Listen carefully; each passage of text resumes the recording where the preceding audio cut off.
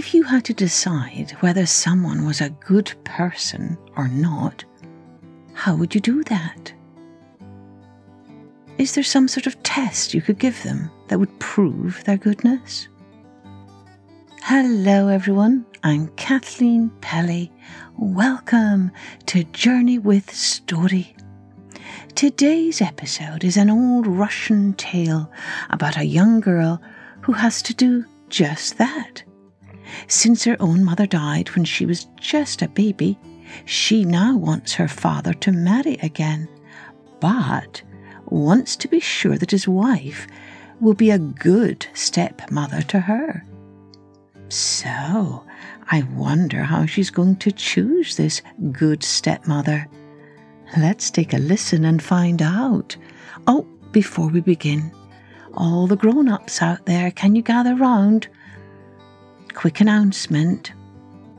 You know, one of the many things I love about stories is that they connect us to each other, to other places, and to other people from the past and in the future, and to other people around the world.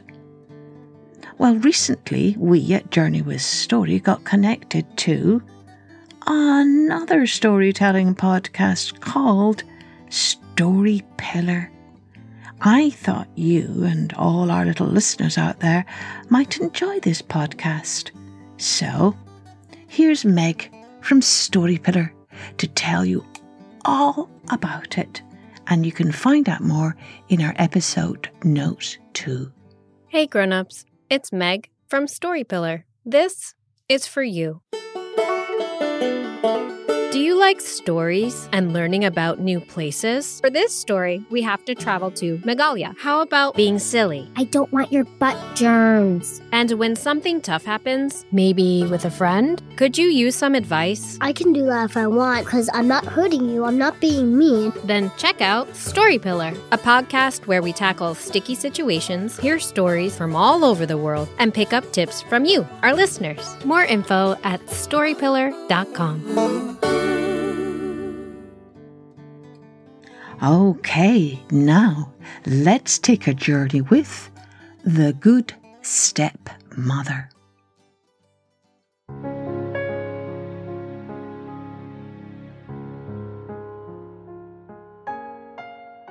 Long ago and far away, there once lived a king who had a little daughter whom he loved with all his heart.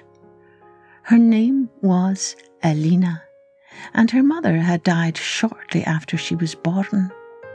To her father's great joy, Elena was just like her mother, fair of face and wise beyond telling, with a heart of gold. From far and near, people admired and loved the little princess. As Elena grew, she had all that any child could ever wish for. She lived in a huge palace with more rooms than she could count, a different outfit for every day of the week, her very own pony, and a nursery crammed with books and dolls and every kind of puppet you could imagine. She even had a retinue of kind and wise servants who looked after her every need. And most of all, she had a father who cherished her more than all the jewels in his palace.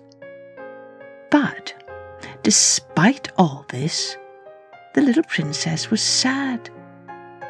She watched her ladies-in-waiting playing with their own children, and she pined for her mother. How she wished she had a mother's lap to sit in and share her secrets or troubles. And most of all, she wished for a mother's hug.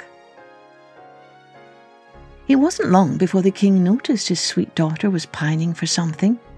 His heart was heavy with sadness to see her crestfallen face each day. "Tell me, dear child," he said, "what ails you so?" But the princess did not want to upset her dear father, and so she shook her head and replied, "Nothing, father, nothing at all." But as the weeks passed and the king saw no improvement, he questioned Elena again and again. "Cherub, please tell me why you are so unhappy." Finally, Elena told him of her feelings. "Father, you are the best father any child could want. But, well, you see, I need a mother too, as well as a father. Do you think you might ever find a new wife who could be a good mother to me?" The king shook his head and sighed. "Oh, Elena, my dearest child, it is said that there is only one sun in the sky and only one mother for each of us. Suppose I were to make a bad choice. It would break my heart if I chose a bad stepmother for my dearest girl." "Then please, father, choose a good one," Elena sobbed. "But that is not easy," said the king. "How am I to judge who is a good person? How can I look into her heart and know her thoughts? And how can I be sure I am making the best choice?" Elena thought about this for a while, and then she cried out, "I know how to do this. Let me be the one who finds you a good wife who will also be a good stepmother to me. I can choose for us both." The king gasped in astonishment. How could he possibly let his young daughter make such a huge decision?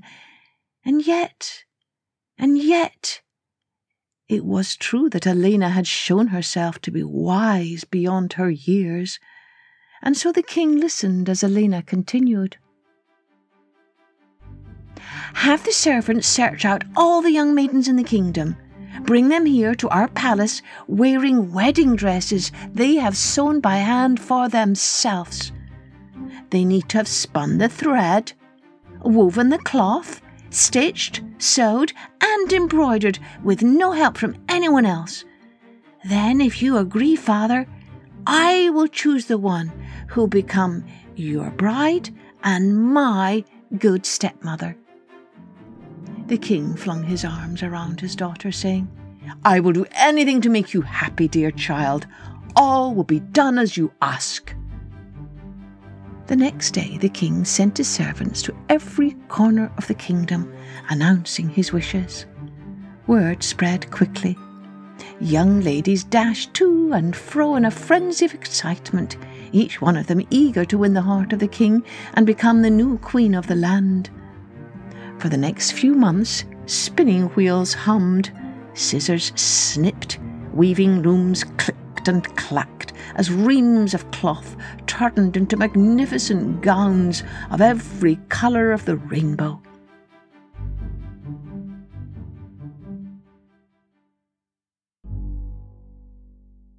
Finally, the day came when it was time for Elena to make her choice.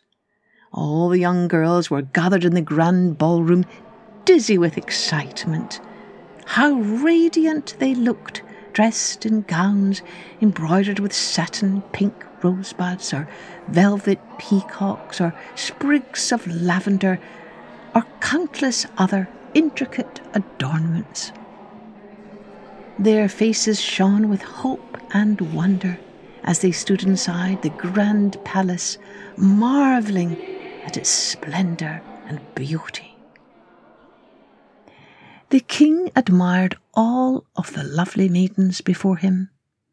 Every one of them was beguiling in her own way, and he wondered which one his little daughter would choose.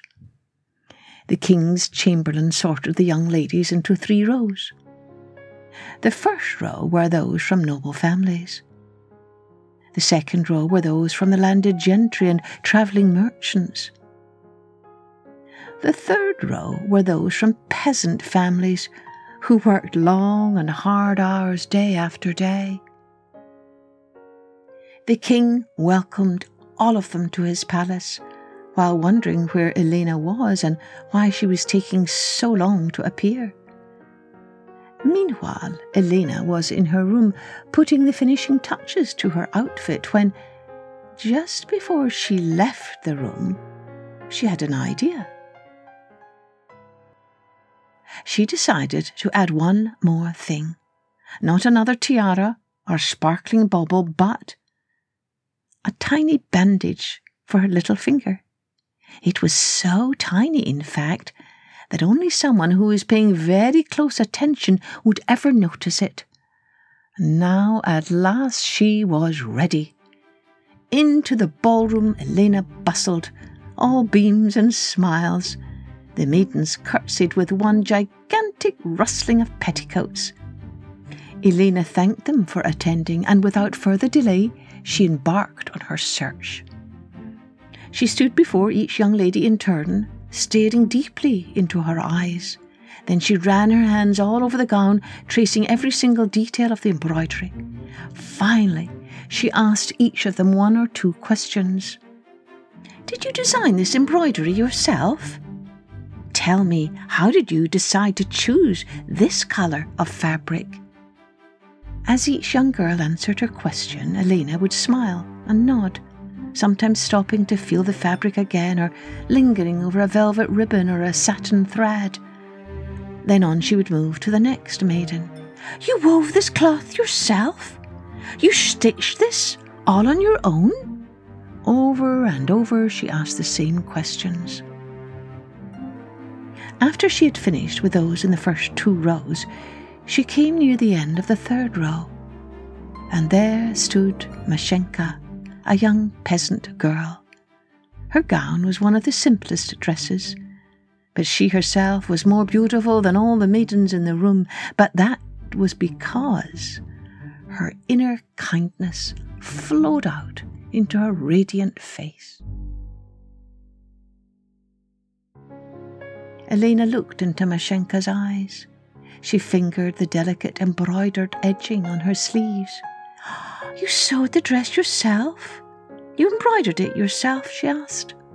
But instead of answering, as all the other young ladies had, Mashenka knelt down and took the princess's hand into hers.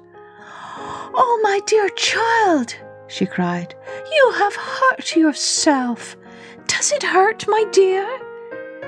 And with that, Mashenka pressed the bandaged finger to her lips. Elena's eyes filled with tears, tears of happiness. Not one other maiden had noticed her bandaged finger. Elena gazed up into Mashenka's face and asked, "Would you like to be a mother to me?" "Yes, yes," cried Mashenka. "There is nothing I want more." Elena led Mashenka by the hand to her father, the king.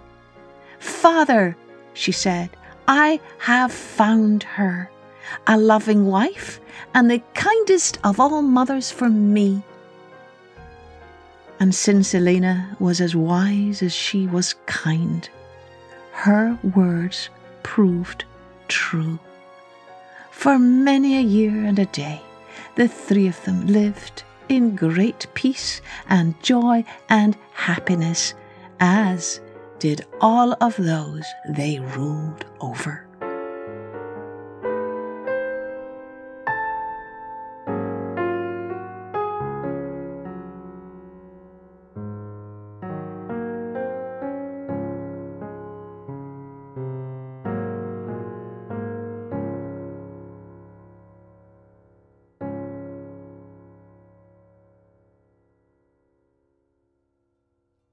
Well, do you think Elena's test was a good one?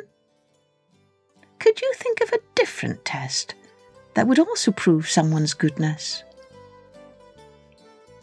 And what do you think this story's souvenir is?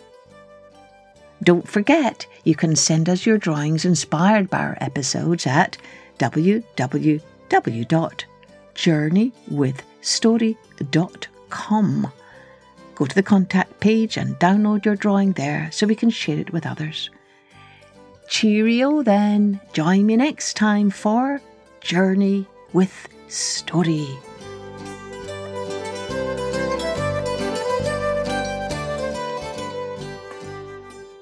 Music and post-production was by Colette Jonas.